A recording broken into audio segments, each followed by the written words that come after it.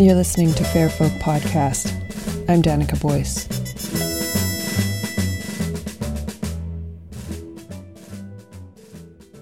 This is The Wailing of the Old-Timers, a record of my experience trying, and sometimes failing, to locate Iceland's living folk music tradition.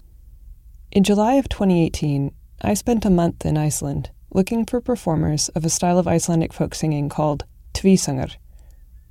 What I found was that the history of folk music and culture in Iceland is far more complicated than I ever could have guessed.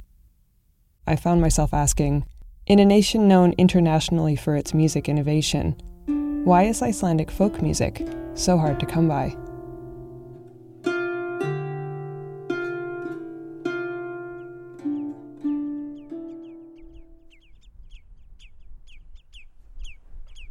I'm standing at the edge of a village called Siglufjörður, and I'm looking down a long, sloping green valley. And aside from this narrow road, built in 1940, the rest of my view is filled by sloping mountains, partly covered at this time of year in purple lupins. Two swans slip into the water of the fjord to my right, and an awkward grey version of them, a cygnet, hobbles in after. I visited this town last year, and there was something about it that made me want to come back again. And I'm not alone. People from all over Iceland, some foreigners like myself, are flocking to town this week to see some of the country's best performers and to attend classes on Icelandic folk music at a 5-day folk music festival held here at the beginning of every July. I'm also going to work at a museum for folk music in town for the month called the Folk Music Center. I am super excited to learn more about Icelandic folk music, and I'm especially looking forward to recording people singing in the traditional styles that Iceland is known for.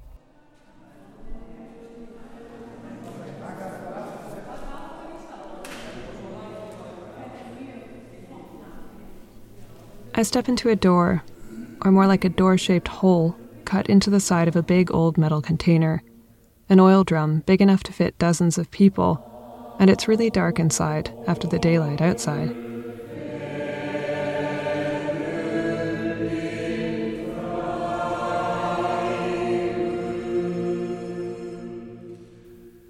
It's my very first night in town, and already it seems I've walked into the recital of some sort of otherworldly elf choir, which is, I'm pretty sure, what every visitor to Iceland hopes to find when they step off the plane. As my eyes adjust, I see a loose circle of Icelanders in their 40s and 50s, wearing rain jackets and lopapeyser, Icelandic sweaters. I recognize some of the songs they're singing, but most of them seem like they floated over on a longboat from another era entirely.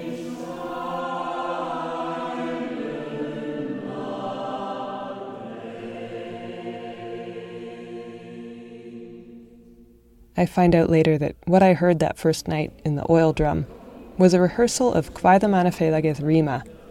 Not an elf choir after all, but almost as rare, they're a traditional singing group from the region, made up of ordinary people with an interest in Icelandic folk music. They're led by Runa Ingimundardóttir, a musicologist who used to teach at the small music school here in town. She taught most of these people to sing these songs, which were almost lost in the mists of time 100 years ago, when most Icelanders moved to the city and left the farms and their songs behind.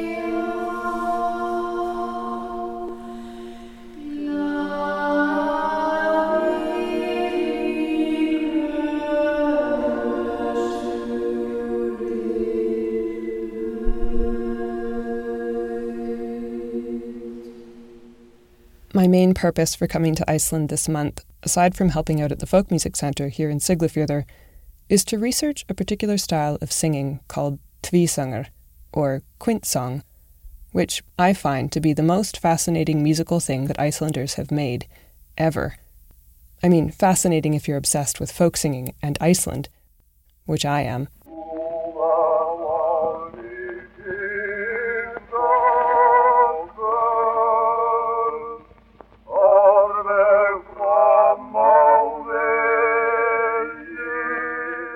The word Tvísöngur means literally twin song, and basically it's a duet. But it's a very special kind of duet, because the two singers, typically men, sing almost only in parallel fifths. If you were playing one of these pieces on a piano, that would mean that most of the time, these guys would be singing 5 white keys apart. This particular sound hasn't been common in European music since the Middle Ages, except, of course, in Iceland. I say most of the time they're singing 5 white keys apart because, while they're maintaining this strange and wonderful sonic tension, they're also occasionally trading places with each other harmonically. This means they have not only quite a large range, from very low to very high, but also that they have to have a really good ear, since traditionally, that's how people learned this style of singing, not by sheet music, but by listening. At the end of the 19th century, though, when the Great Migration to Reykjavik began, very few people remained who could sing in this style.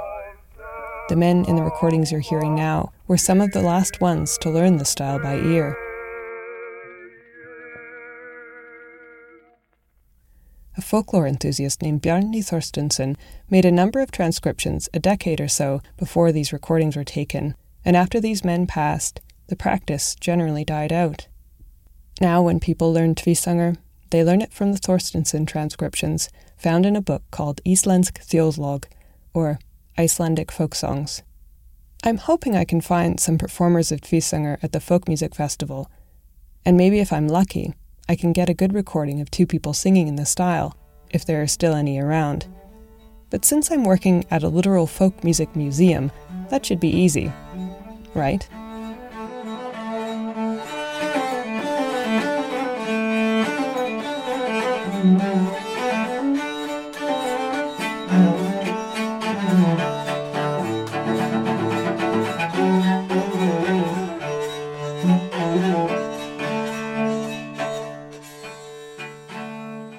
It's the first week of July. The village of Siglufjörður is bursting with visitors. Professional musicians, some from Iceland and a few from elsewhere, put on outstanding performances in venues all over town. The church, pubs, museums, even boats in the harbour. In the very first show of the festival, at the church, whose red-roofed bell tower is the visual centre point of town, Rikini Ensemble is opening the festival. A man, a woman, and 2 teenagers, a boy and a girl, are on stage with various folk instruments laid out in front of them. An Icelandic instrument related to the zither called a langspiel, a symphony, which is an early version of a hurdy-gurdy, and a pipe made from sheep horn are among the instruments on display, but they don't play them yet. Instead, they open with the captivating and unusual a cappella Icelandic folk song, Fagurt syngur svanurinn, beautifully sings the swan. Performed in this concert by a daughter and her mother, this song likewise stages a conversation between a young woman and her stepmother. The young woman has had a mysterious dream. A series of cryptic images came to her that seemed plucked from the sagas, and she offers to give the stepmother a golden chest if she'll interpret the dream.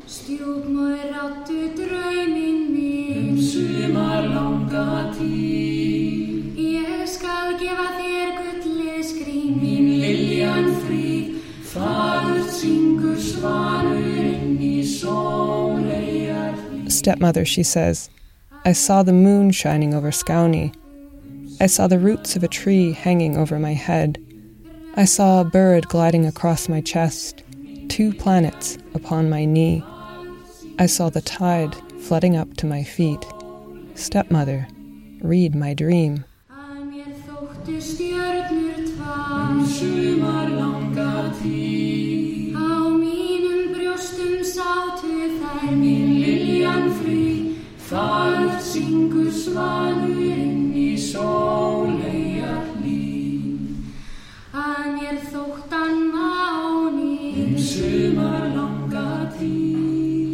Skín yfir alla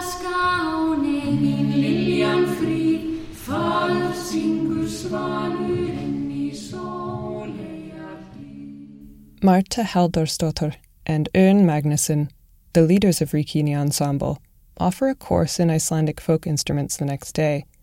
I learned that most of the instruments I saw them play the night before had been custom-made for them, after the two of them had spent years researching what instruments might have existed in Iceland in the centuries between settlement and the 20th century.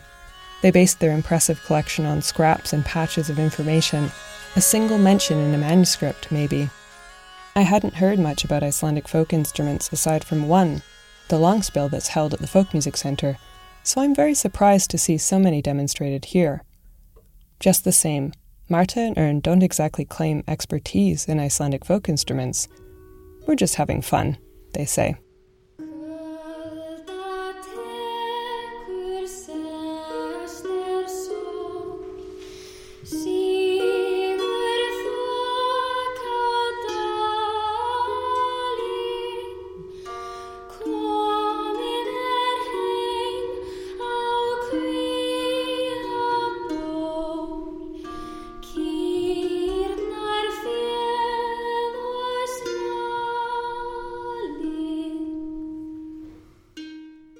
So here we are at the Folk Music Museum in Siglufjörður. This is also Bjarni Thorstensen's house.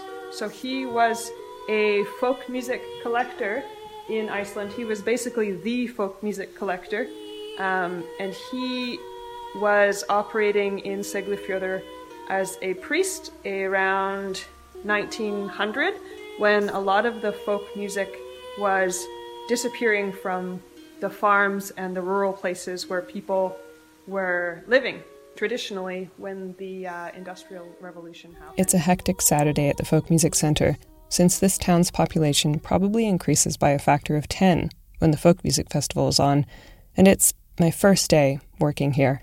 It will be a crash course in giving tours of the centre, which I'll be doing daily for the rest of the month after the festival is over. While I'm sorting tickets to festival performances and courses, a tall blonde guy with a red beard comes in carrying a long wooden wind instrument, maybe an Irish flute, followed by a fiddler, a guy with bagpipes, and half a dozen other young people with instruments in hand.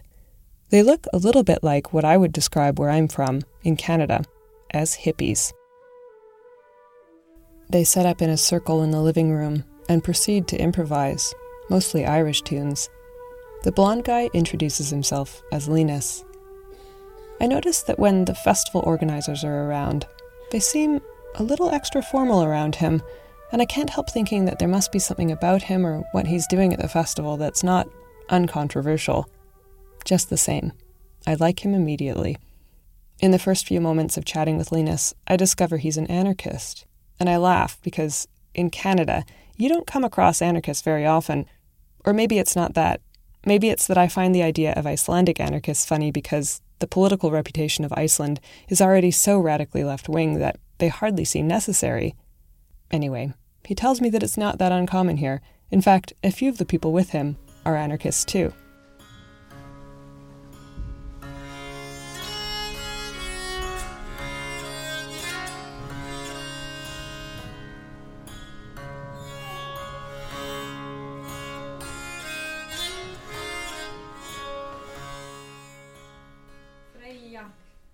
Freyja, þú frjókar ferðir okkar með dýrindis súkkulaði þínu. Við komumst heil á leiðarenda. Freyja, ó Freyja. This is a kind of heathen poem, so that you know. Svona svolítið heiðið lag. Gadus mor hua, Latin for Atlantic cod. 3 young classical performers with a specialty in folk music pack the living room of the Folk Music Centre and play songs from all eras of Icelandic music, including some compositions of their own.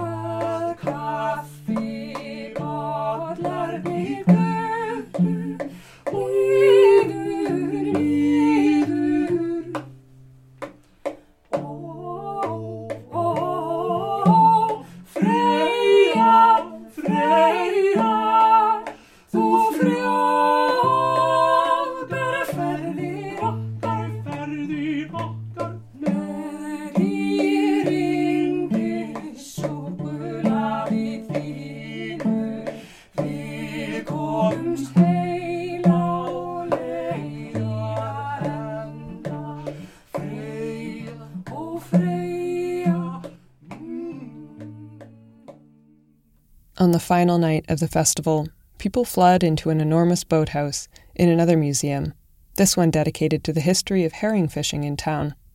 Musicians perform from atop a fishing boat, and we all sit around them, filling the huge boathouse in an ocean of chairs and adorable sweaters.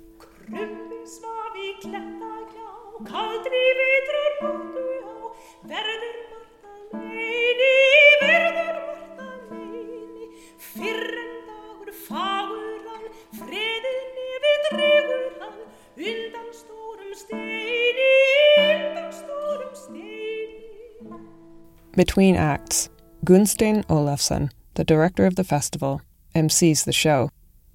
He's tall and blonde, and I'm starting to realize I'm going to need to find another way of describing Icelanders. I'll add that he's a composer and a conductor, but right now he's keeping the audience entertained while the next act sets up, by leading them in singing popular folk songs together.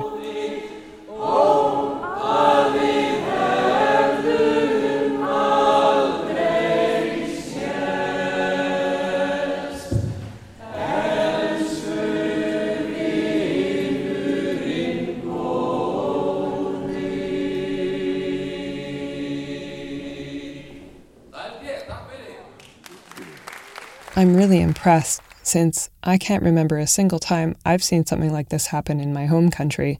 The folk music tradition seems so alive, so shared among people here. I'm confident I'll be able to find some traditional singers to share some Tvísanger songs with me over the course of this month.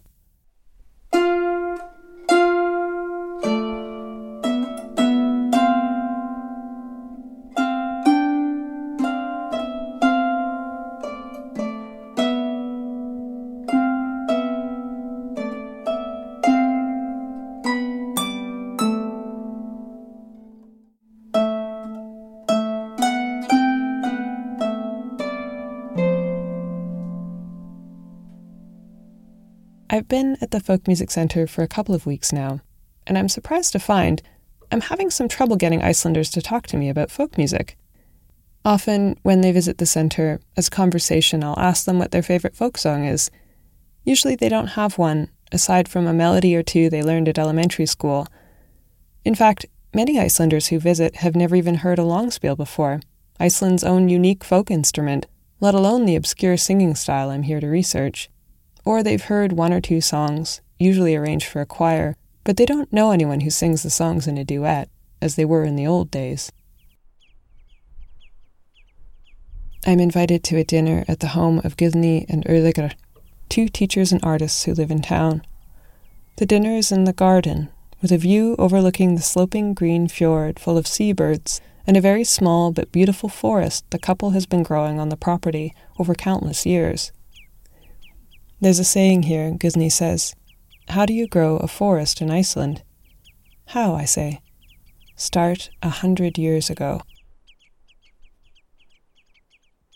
She introduces me to a soft-spoken man with a wide, gentle face. His name is Gustav. I discover that he actually sings Tvísanger, with Urðargeir, Guðni's husband, and also our host. In fact, I've already heard them do it. They belong to the traditional singing group I heard the first night I arrived in the oil drum. I say, "You have to come to the Folk Music Centre to sing for me." He kind of looks away and says, "Maybe." Later that night, they sit at a little table in the corner of the living room and sing a couple of Tvísangbar together, and I watch from behind a houseplant, spellbound, though not understanding a word they say, feeling incredibly foreign, but also very honored to be there. Sígur silfurblá,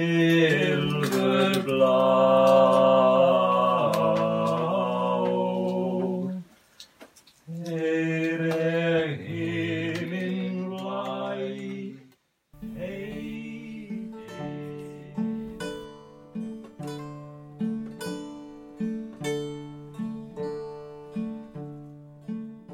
I've been in Iceland for most of a month, and I've spoken with dozens of musicians, and so far I've found only a few people who have ever sung Tvísanger, outside of a one-off in a choir sometime, and even fewer who do it still. In fact, after surveying almost every Icelander I've heard might sing Tvísanger, it's a small contingent among an already small population, I find that there are fewer than a dozen, and maybe just 6 people in the whole country who know how to sing Tvísöngur and could be said to do it regularly. A fellow wrote a PhD dissertation on Tvísöngur at Harvard not too long ago, and though he was happy to help me with my research, he told me he's not really performing Tvísöngur these days. I've got archival recordings and a few hours of recorded conversations about Tvísöngur with musicians and musicologists, and almost every single one of them tells me a similar story. And this is where it gets weird. I'm asking these professional Icelandic musicians about Tvísöngur, and first it's like they're surprised I'd be interested in this at all. And they're very knowledgeable. They tell me all kinds of things like how it's done or where it originated, but at the end of our conversation, or in the middle somewhere, they always kind of say the same thing. But I'm not an expert, they'd say. And then they would send me to someone else who they thought was more knowledgeable, or more authentic, or more Icelandic. And that person would send me to another person, who would refer me to the first, until I got to a point where I hit a feedback loop and had to conclude that I had it pretty much covered, as far as Tvísöngur singers go. But here's why that's weird. I mean, first of all, yes, you are an expert. I'm literally speaking to you because you have a PhD in music, or you're Icelandic and you perform this really special singing style based on the most arcane musical theory. Second of all, this is folk music, so there are no experts, right? I mean, you learn it from your grandmother. Isn't that how this works? Then I began to think that maybe, in Iceland, this is not how it works. The experts are somehow not experts, or at least, as they keep telling me, they don't think they are. Am I missing something? At first, I thought it was just typical Icelandic modesty, just a cultural difference. Nobody wants to seem full of themselves. But now I'm starting to think there's more to it. This style of singing is truly amazing. It blows my mind. So why aren't more people interested in this? I mean, Iceland is the hub of indie music in Europe. So where are all of the traditional singers?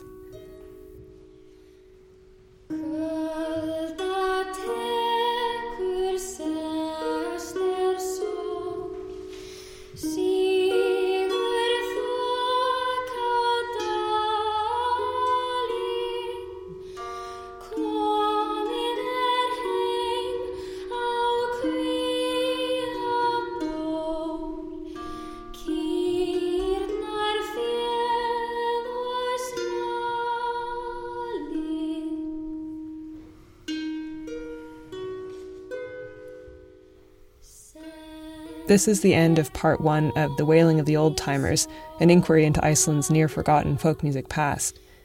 In this episode, I've attended a folk music festival in northern Iceland and discovered that finding people who sing in an obscure traditional style is a bigger challenge than I had bargained for.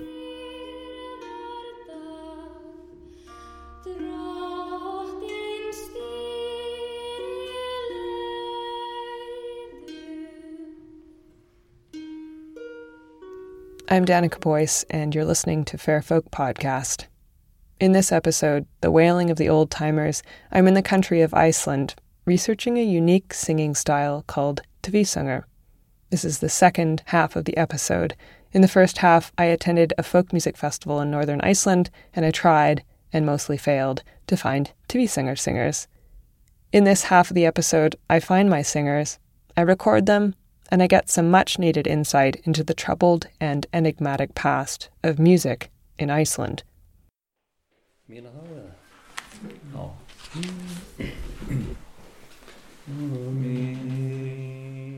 It's mid-July, and I'm at the Folk Music Center, where I've spent every day of this month so far. Erliger and Gustav, the 2 men from the dinner party, the guys I saw sing Tvísöngur from behind a houseplant, are here. They casually sit down at a table and proceed to give a performance of Tvísöngur. It's just a rehearsal, they say, but they let me record anyhow. The audience, random visitors who happened to be there when the 2 men came, gather on creaky wooden chairs in the living room of the Folk Music Center. But as soon as these 2 gray-haired Icelanders open their mouths, every chair falls silent. Mér orðið stef og stilvopnlaust í Maybe it's just because I've been waiting for this moment for weeks, but to me, it's as if the very cells of the room begin to vibrate between the narrow walls of these two parallel voices. Ljós í myrkri ekkert hef, kaldur titra kreftur giktar böndum, húmarað mitt hinsta kvöld. There's something about Tvísöngur that feels like it grew directly out of the earth. It's a physical experience listening to this music, and I can feel it in my stomach when the two singers switch vocal parts, though my untrained ear couldn't always say exactly when that happens. Rúnir þær sem ráðast hinum megin. It sure is hard to get an Icelander to sing a folk song to you these days, but once they do, it's like a chain reaction. People have tears in their eyes, and suddenly it's like I can see right into them. They're bearing their souls to me. They start telling me long stories about their childhood, about their slow-talking grandfather, about the hard winters in Iceland before industrialization, and the changes when people moved to the city for a better life and left the songs behind. They tell me all this as if they remember it themselves. Eða sjá einhver staðar mætti kút, hverjum aldrei þryti brennivín, þar á gaf kýs ég fari sála mín. With their permission, I post a video of Erliger and Gustav singing on Facebook. These two men who learned how to do it by ear, and within 2 days, more than 4,000 people have watched it. Even I am surprised. Tvísöngur may be a faint presence in Icelandic music, but not because people aren't interested in it. Not by a long stretch. Most of them just haven't really heard it yet. But why ever not?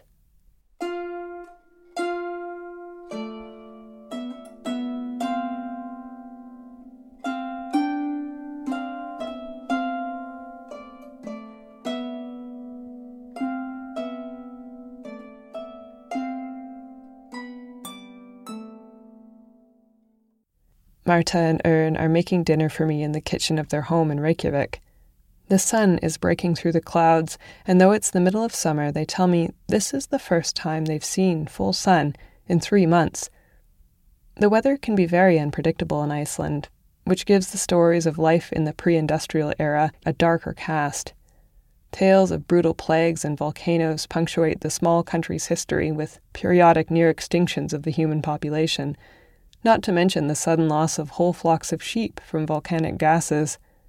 It's a wonder the Icelanders made it at all.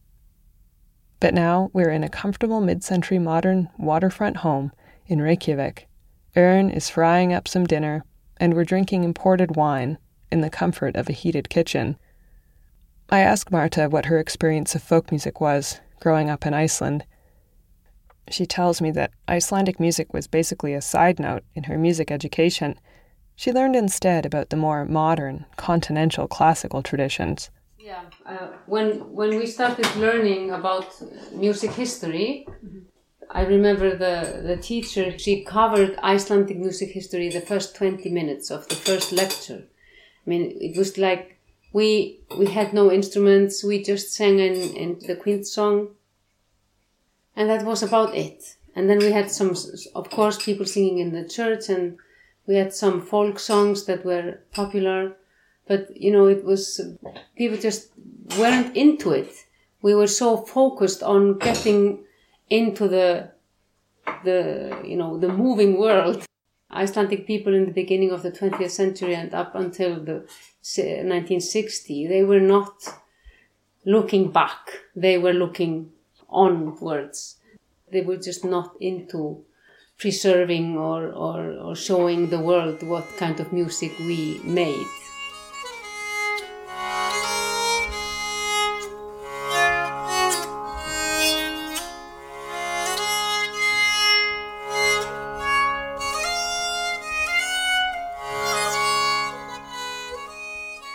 After dinner, in the living room, I get to explore their impressive folk instrument collection. This is a diatonic langspiel. The scale is Mixolydian scale. What is this? It's the low 7. This is the copy of the oldest langspiel that exists in Iceland. Erin explains how, in a very short period of time, the langspiel went from being the most popular instrument in Iceland to being abandoned altogether. There's one world where people would play diatonic langspiel, and then there's one where you require chromatic langspiel. What's changed? Of course, the new music that had come to Iceland needed a chromatic instrument. They wanted to modernize the langspiel in the second part of the 19th century. Of course, they were very proud of the langspiel because that was the Icelandic instrument, and they wanted it to have all the tones, so they could play all the new music on the langspiel. But when they changed it to chromatic, they made it so difficult to play. And I think that was the death sentence of the langspiel when it was made chromatic. I tell him I've been having a hard time finding information about Icelandic music prior to the 20th century, and he tells me about the arrival of European music in Iceland and the huge changes it caused in the way Icelanders made and thought about music. The music making is not very much spoken of. Educated musicians with instruments and instrumentalists were not here. This instrumental music, it starts here, and we say that the modern music comes in 1840 with the buying of the pipe organ in Dómkirkjan. That happens in 1840. So after that, I think the first shipment of pianos came in 1847. And then there is this invasion of the new European music into the Icelandic life. And there is a part of a diary of a man, I think from 1854. And he is a musician. He plays the langspiel, he plays the fiddle, he's very musical. And then he goes to ship. There are merchants coming from Europe, and he writes down in his diary, "Today I bought a new instrument. It's called accordion. And I am trying to play a song on this new instrument." And then in a week, he says, "Now I managed to play the first song on the accordion." And after that, he just plays the accordion, and there's no mention of fiddle or langspiel anymore.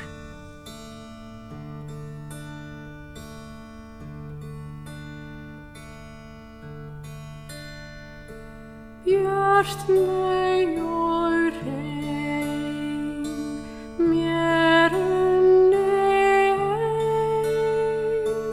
á vísa köldu landi.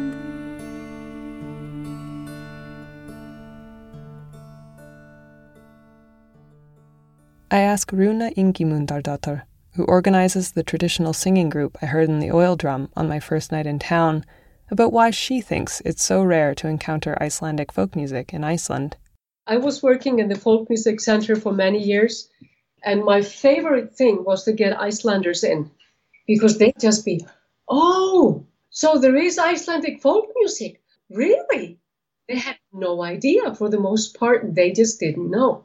And if you ask an Icelander, what is tvísöngur? They just think it's two people singing. She tells me that many of the folk traditions in Iceland were not only forgotten, but were actually forbidden by the church, and that the shame that accompanied those past times continues to this day. I think Icelanders were told in the 19th century that they couldn't sing, they didn't have any instruments, And I think they took it totally into their bloodstream, and they're still reciting it back. I'm afraid that colonization has had a huge impact on us, but we just haven't woken up to that fact yet. We were under Danish rule until 1944. It was the Danish and the church. The priests and the landlords around the island, Lensherrar, they would send reports to Denmark. Rosa Thorstensdottir, folklorist, she was going through these writings. Some of the questions they were answering were, are there any musicians in your area? Are there any people that play instruments? This priest said, no, there's no music here at all. But history tells us that we have very famous chant singers in that area. And then they would say sentences like, there are no instruments here, but there are a few langspil. So no wonder that we get these messages back saying that we do not sing, we do not have any histories. That's written in our books. That's written in the Danish books about Iceland. So when you put all this together, you start wondering, okay, so maybe we did have something, but the European landowners didn't like it. It was old-fashioned and ugly. They didn't like this kind of music. She cites environmental disasters that made life hard for Icelanders in the 18th century and solidified Icelandic dependence on Danish resources. The 18th century in Iceland was a terrible century. We had famine, we had the huge eruption, and then we had ice. So we were, after 100 years, we were 30,000 less people. And actually in the 18th century, that's when the Danish were thinking to move everyone from Iceland, because there was just nobody could live here. She told me about a visitor to Iceland, an illustrator from France, who was interested in hearing folk instruments, but frustrated in his attempt. He came to a farmhouse and he would in many houses see langspil, or an instrument on the wall. But then he said, don't you play this? Their reply was that, no, playing instrument is something that is only done in happy times. And the 18th century was not a happy time in Iceland. So all of these things combined made Iceland much less musical at the end of the 18th century than before. She also gave me some insight into the contrast I saw between the wonderful engagement at the folk music festival at the beginning of the month and the near silence I encountered afterwards. This folk music festival in Siglufjörður is the classical jazz version of folk music, because the only people in Iceland that actually have done anything with folk music are the classical musicians. So when you take that perspective into the music, then everything has to be refined and correct. That's how we are trained, classical musicians. It has to be refined and correct.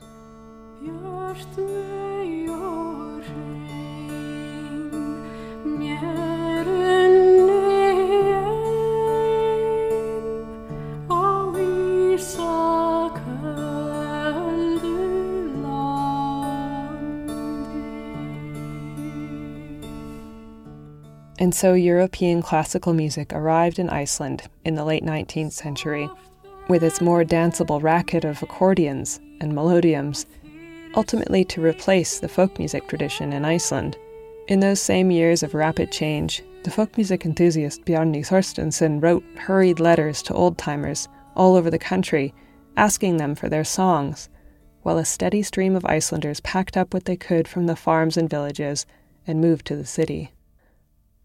As I look further into how this change affected Tvísangur, I find there have been just 2 PhD dissertations written about the singing style.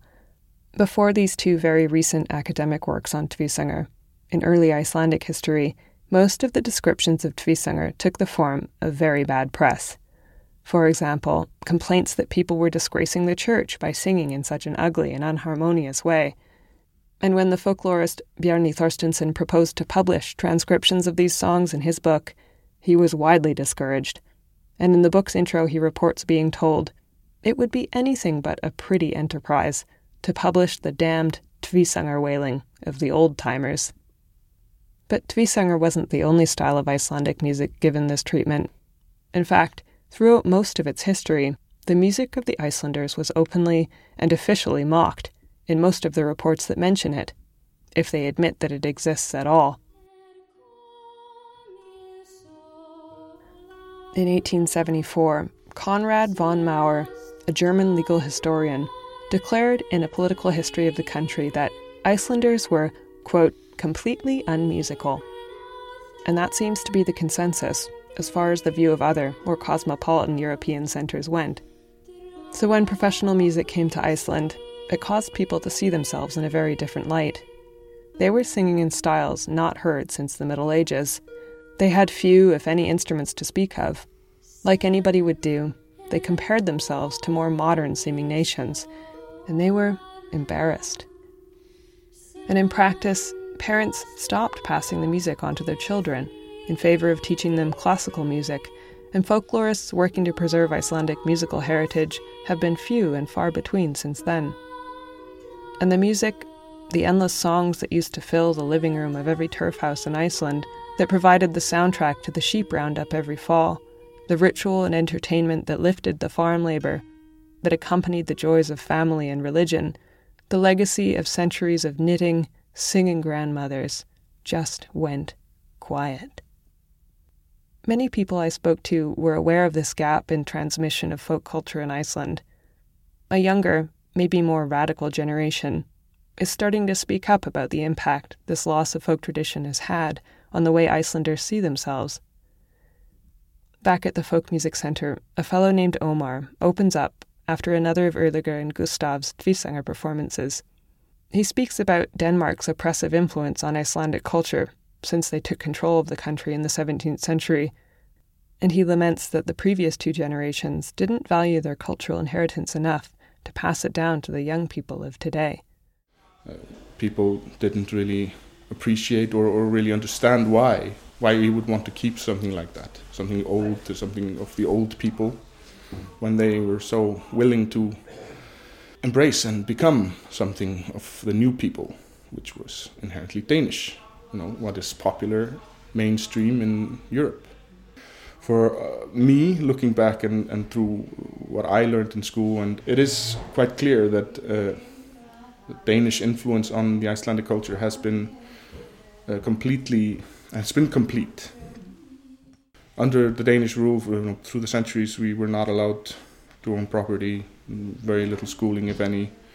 All were supposed to speak Danish. Icelandic was something that they spoke in between themselves, on the docks, in the work areas.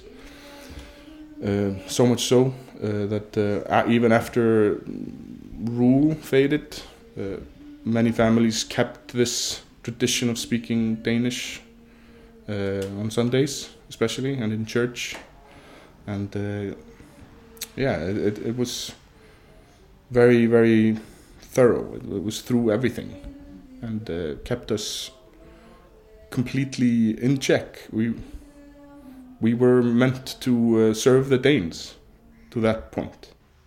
I would like to have seen what this little nation would have done had it been left to its own devices without Danish interference, and then, of course, Norwegian interference, or the church for that matter. It would have been an interesting social experiment, at least. Yeah, well, certainly. I think many people wish that it had. Yeah. Exactly. This is not a popular opinion, I think, or at least not with the older people. This is my opinion. I've shared this opinion with a few, and most of my age group, or my generation, share it. Whilst the older generations that know different times kind of don't. I at least hear it a lot that this is someone that didn't live it making an opinion out of something they don't know anything about. But I mean, it's in textbooks, it's in school, it's all there, the information is there. I think it has a lot to do with how information is interpreted for you. And for me, it never really made sense why we were the way we were if we had not been, if things were so rosy as my parents' generation believes. Of course, there is. I honestly do believe that the older generations now, with of course, maybe the spurning of the younger generation's interest in it. They it's dawning on them. Yes, it might have been great if I remembered this song that my grandmother used to hum, or this piece of information about this piece of rock in the middle of that valley that my grandfather used to tell me, but I can't remember anymore.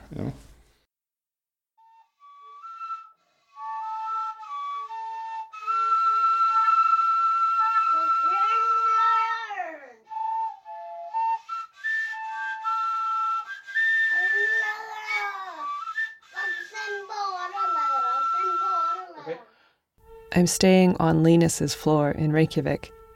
You remember him, the anarchist from the festival. He lives in a small apartment with his young son, Huldar, who's playing with an overtoned flute they made together recently. Linus is returning the favor from when he and his friends stayed on my floor a few weeks ago in Siglufjörður. There are instruments all over the place here, some in various states of repair, or still being built. Linus is in the other room, and as I pour myself a bowl of cereal, young Huldar reaches his little hand across the table to open the carton for me. Opnað, lokað, he says, the Icelandic words for opened and closed, and I pour my milk over my cereal. Linus returns, and I tell him about how Huldar was teaching me new words. Actually, he was showing you how to open the milk, he says.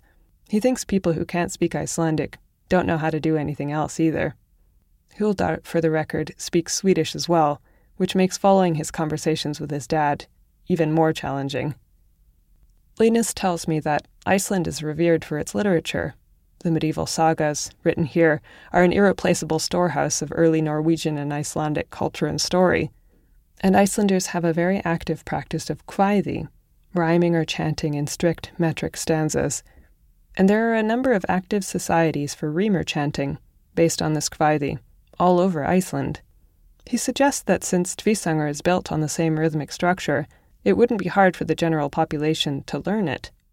In any guest book you find poetry. Like people, at the end of a trip, they come up with a few lines, and it's always going to be in the same form, with alliteration and rhyming. There's a couple of forms that are most common, and that's how kvæði works. And Tvísangur, like all of these traditional singing practices, are based around that you have these forms, and then you have these melodies, and these melodies, they go with these forms. But it means that it can be a medium for the poetry. So instead of just reciting it, you sing it.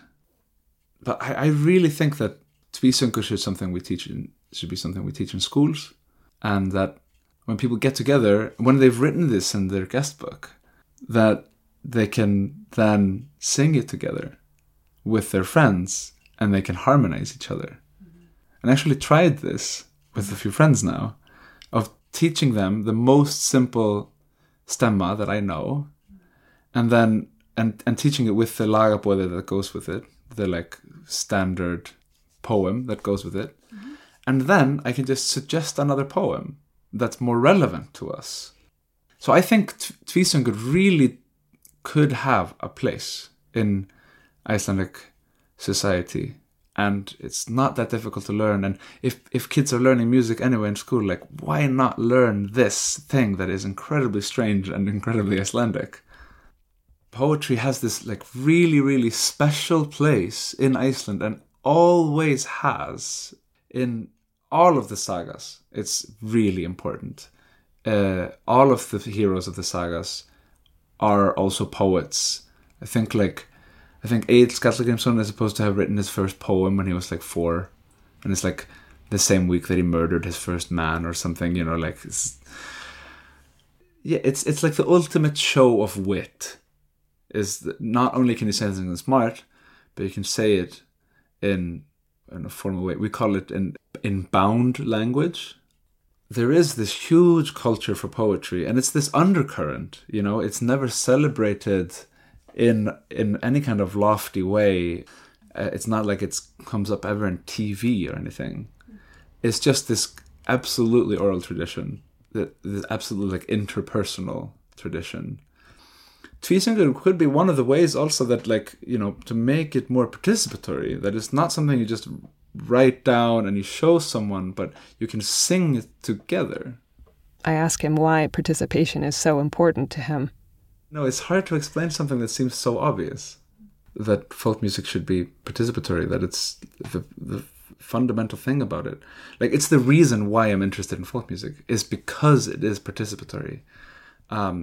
And it's the reason why I think it's important that there's a folk music scene in Iceland, because Iceland needs a music scene that is participatory, that is open and inclusive. Because now, if you want to play music, but you don't want to write your own music, you can be a classical musician, which is just incredibly demanding and straining and a bit inhuman, like, or inhumane, maybe.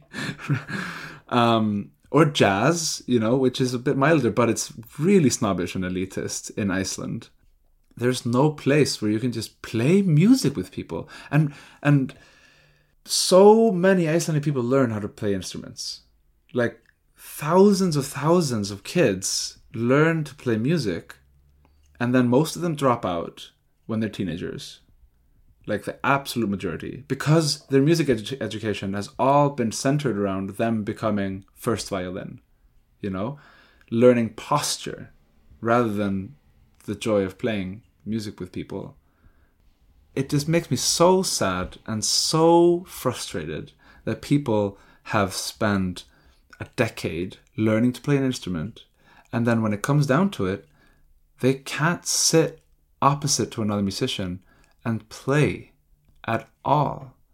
Like, if you're in a party, probably half of the people that are there have learned to play an instrument, but you couldn't bring out instruments and everybody just starts playing, like, because they don't have any common repertoire. And, well, I mean, that's the biggest thing, and that's what folk music should be. Is number one thing that folk music should be is a culture's common repertoire. And they've all learned with sheet music to play someone else's music, to play music that is not relevant to them. And that's the biggest challenge with making a folk scene, you know, trying to make a revival, is making folk music important, making folk music relevant to people. That's the really hard part, and that's the thing that I think no one in Iceland has tried to do yet. I ask also about the gap in historic information about Icelandic folk music, and how it seems there's so little written about that long and shadowy period between the Middle Ages and the modern era. I mean, it's easy to forget that Iceland was colonized for hundreds of years, and both the Danish state and the church were very powerful here, and there are so many complex things here. Like, there are lots of hints that we have throughout history of that there was a lot more that went on in Iceland than what the priests wrote down. Like, there's these huge ruins of a whaling factory making whale oil in the Westfjords, and is built with stones from Basque country. And the theory is that the Basque people, and maybe other nationalities too, had this huge operation going on. And it must have been common knowledge, because the smoke would have been seen from very far away. But somehow the priests that, you know, did the rounds and wrote down what was happening everywhere, there was some kind of agreement that they wouldn't tell the bishop or whatever. There's a very complex, like, history of, like, what we know about what happened in Iceland and what actually happened.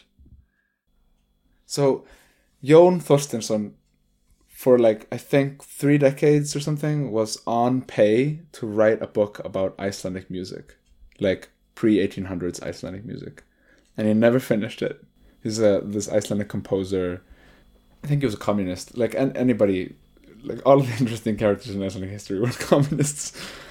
His book was finished post-mortem it was the Icelandic Museum of Music, but they only published 50 copies. So I've been, like, talking to every human that I can think of about this subject, and then just, like, one day I just, like, come across this book in a library in Kópavogur, and there's only, like, 3 libraries in the country that have a copy. Like, how can this be this huge thing, this huge significant piece of writing about a subject that nobody else has written about. And there's 50 copies, and you can't get it at the National Library. And I think the next step is founding an organization for Icelandic folk music. There is none. There is no organization for Icelandic folk music in Iceland. Like, that's insane. And one of the first things we need to do is getting these people that have all this knowledge to start, passing it on, and in as a informal way as is possible. As Linus was telling me all these things, and I saw his passion for making folk music accessible to ordinary people, I began to realize that when he and his friends appeared at the Folk Music Centre that day, early in July, playing Irish traditional music, that they were making a political statement. They were occupying the festival. I mean, they were doing it very gently, and evidently with permission, but they were launching a very subtle protest, not of the festival itself, I think, but of the professionalization of music in Iceland in general, which of course had flown way over my head at the time.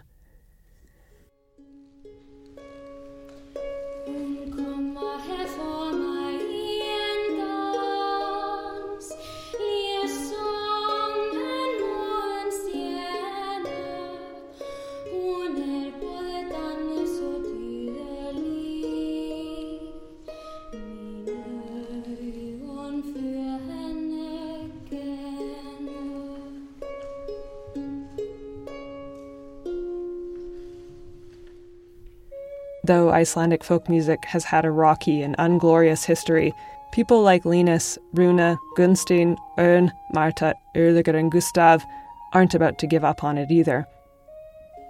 I thought back to my conversation with Örn. Something he had said stood out to me and seemed to summarize the attitude of those people who are fighting to keep folk music in Iceland expanding into new territory, in spite of the hardship of the past. I think folk culture is always alive. I think we wouldn't be able to kill it. It's somewhere. It's with the mother singing her child to sleep. And it's ever-changing. Maybe the tradition of this special kind of culture fades away or gets into the background, and then somebody revitalizes it again, if we can say so. It's something that is always there. I want to talk about dreams. After all, dreams are a lot like the past. We slowly wake from childhood or from sleep, hands full of enigmatic and blurred images. They may seem frightening, archaic, or at worst, meaningless. But how we interpret those images and what we choose to do with that interpretation quickly determines our future.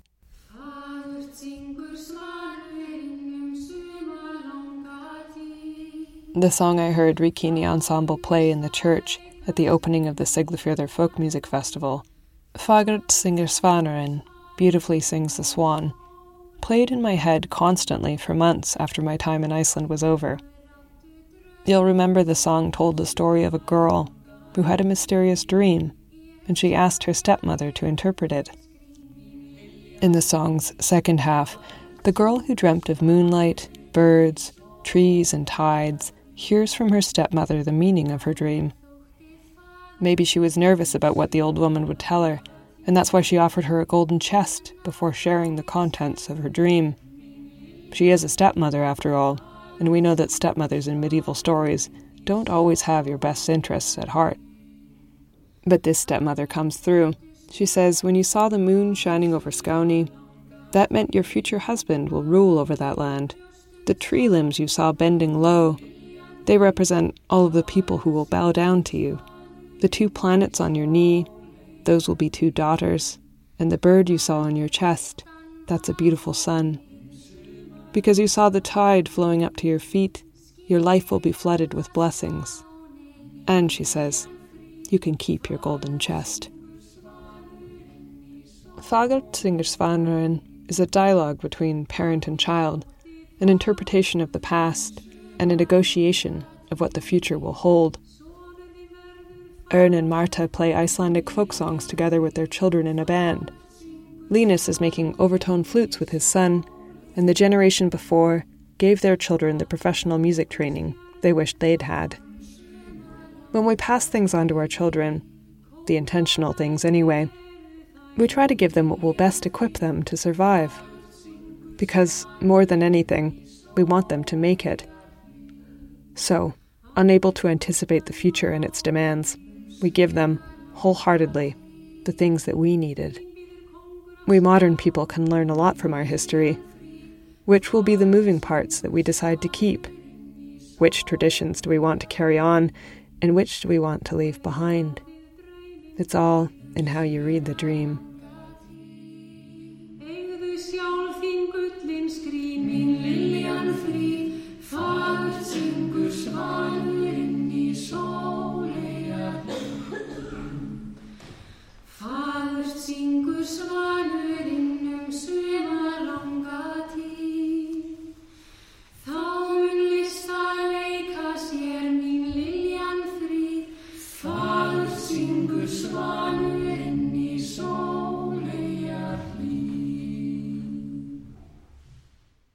Sometime after my month in Iceland, I checked in with Linus to see how things were going.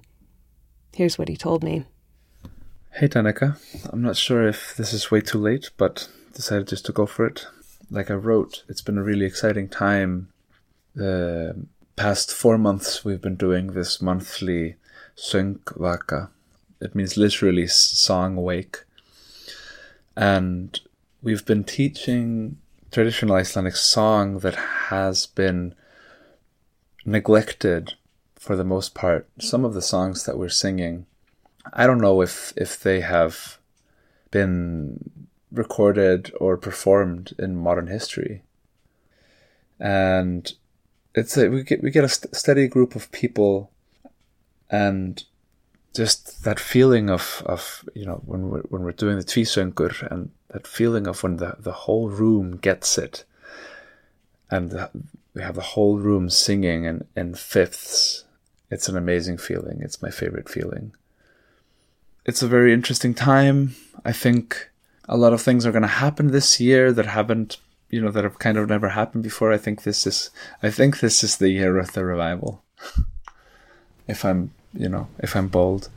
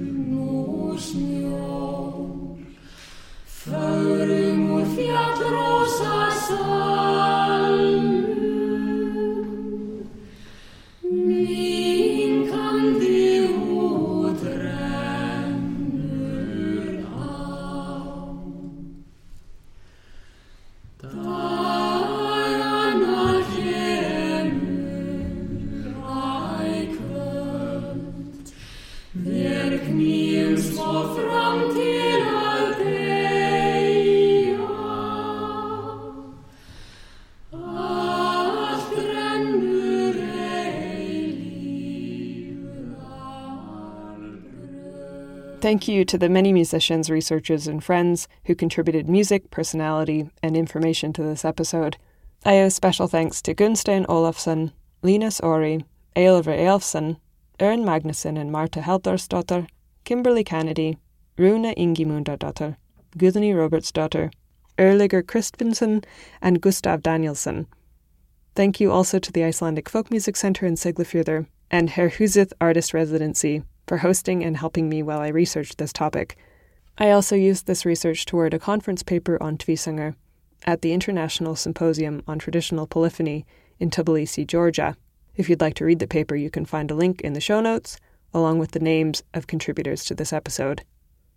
Fair Folk is a podcast devoted to bringing folk tradition to life. You can find it on SoundCloud, iTunes, or wherever you get your podcasts. The intro music is by Sylvia Woods. If you enjoy the podcast, please share it with your girlfriend, your dad, your buddy in marketing, or the Iceland enthusiast in your life. If you want more of Fair Folk, I share an episode on the last day of every month on Patreon. This monthly episode is a calendar of folk custom, feast, and ritual from various regions of Europe. It also includes suggestions on how you can integrate folklore into your daily life in ways that are in line with your own background and values without appropriation. Go to patreon.com/fairfolkcast to get this month's episode and to access all the previous episodes, or simply if you'd like to support the project. Thank you for listening. I'll talk to you soon. Burt dagur hljótt úr hjarta, horfið allt sem forðum var. Inn í nætur sortan svarta siglir hugans bleika far. Illspá þylur austan drungin, nemur á þökum vindurinn. Skuggaleg og sköpum þrungin, skríður nótt í bæinn minn. Sárar aldrei kuldans kendi, kvíðin sker hinn bitra sið. Þristu varla vina hendi, vetrar langt í sömu byggð. Þú ert farin aldrei aftur, aldrei framar þig ég sé. Heiftum slungin hulin kraftur, hefur rofið tveggja vé. Eftir þennan vetur vorið varla hugnast mér að sjá.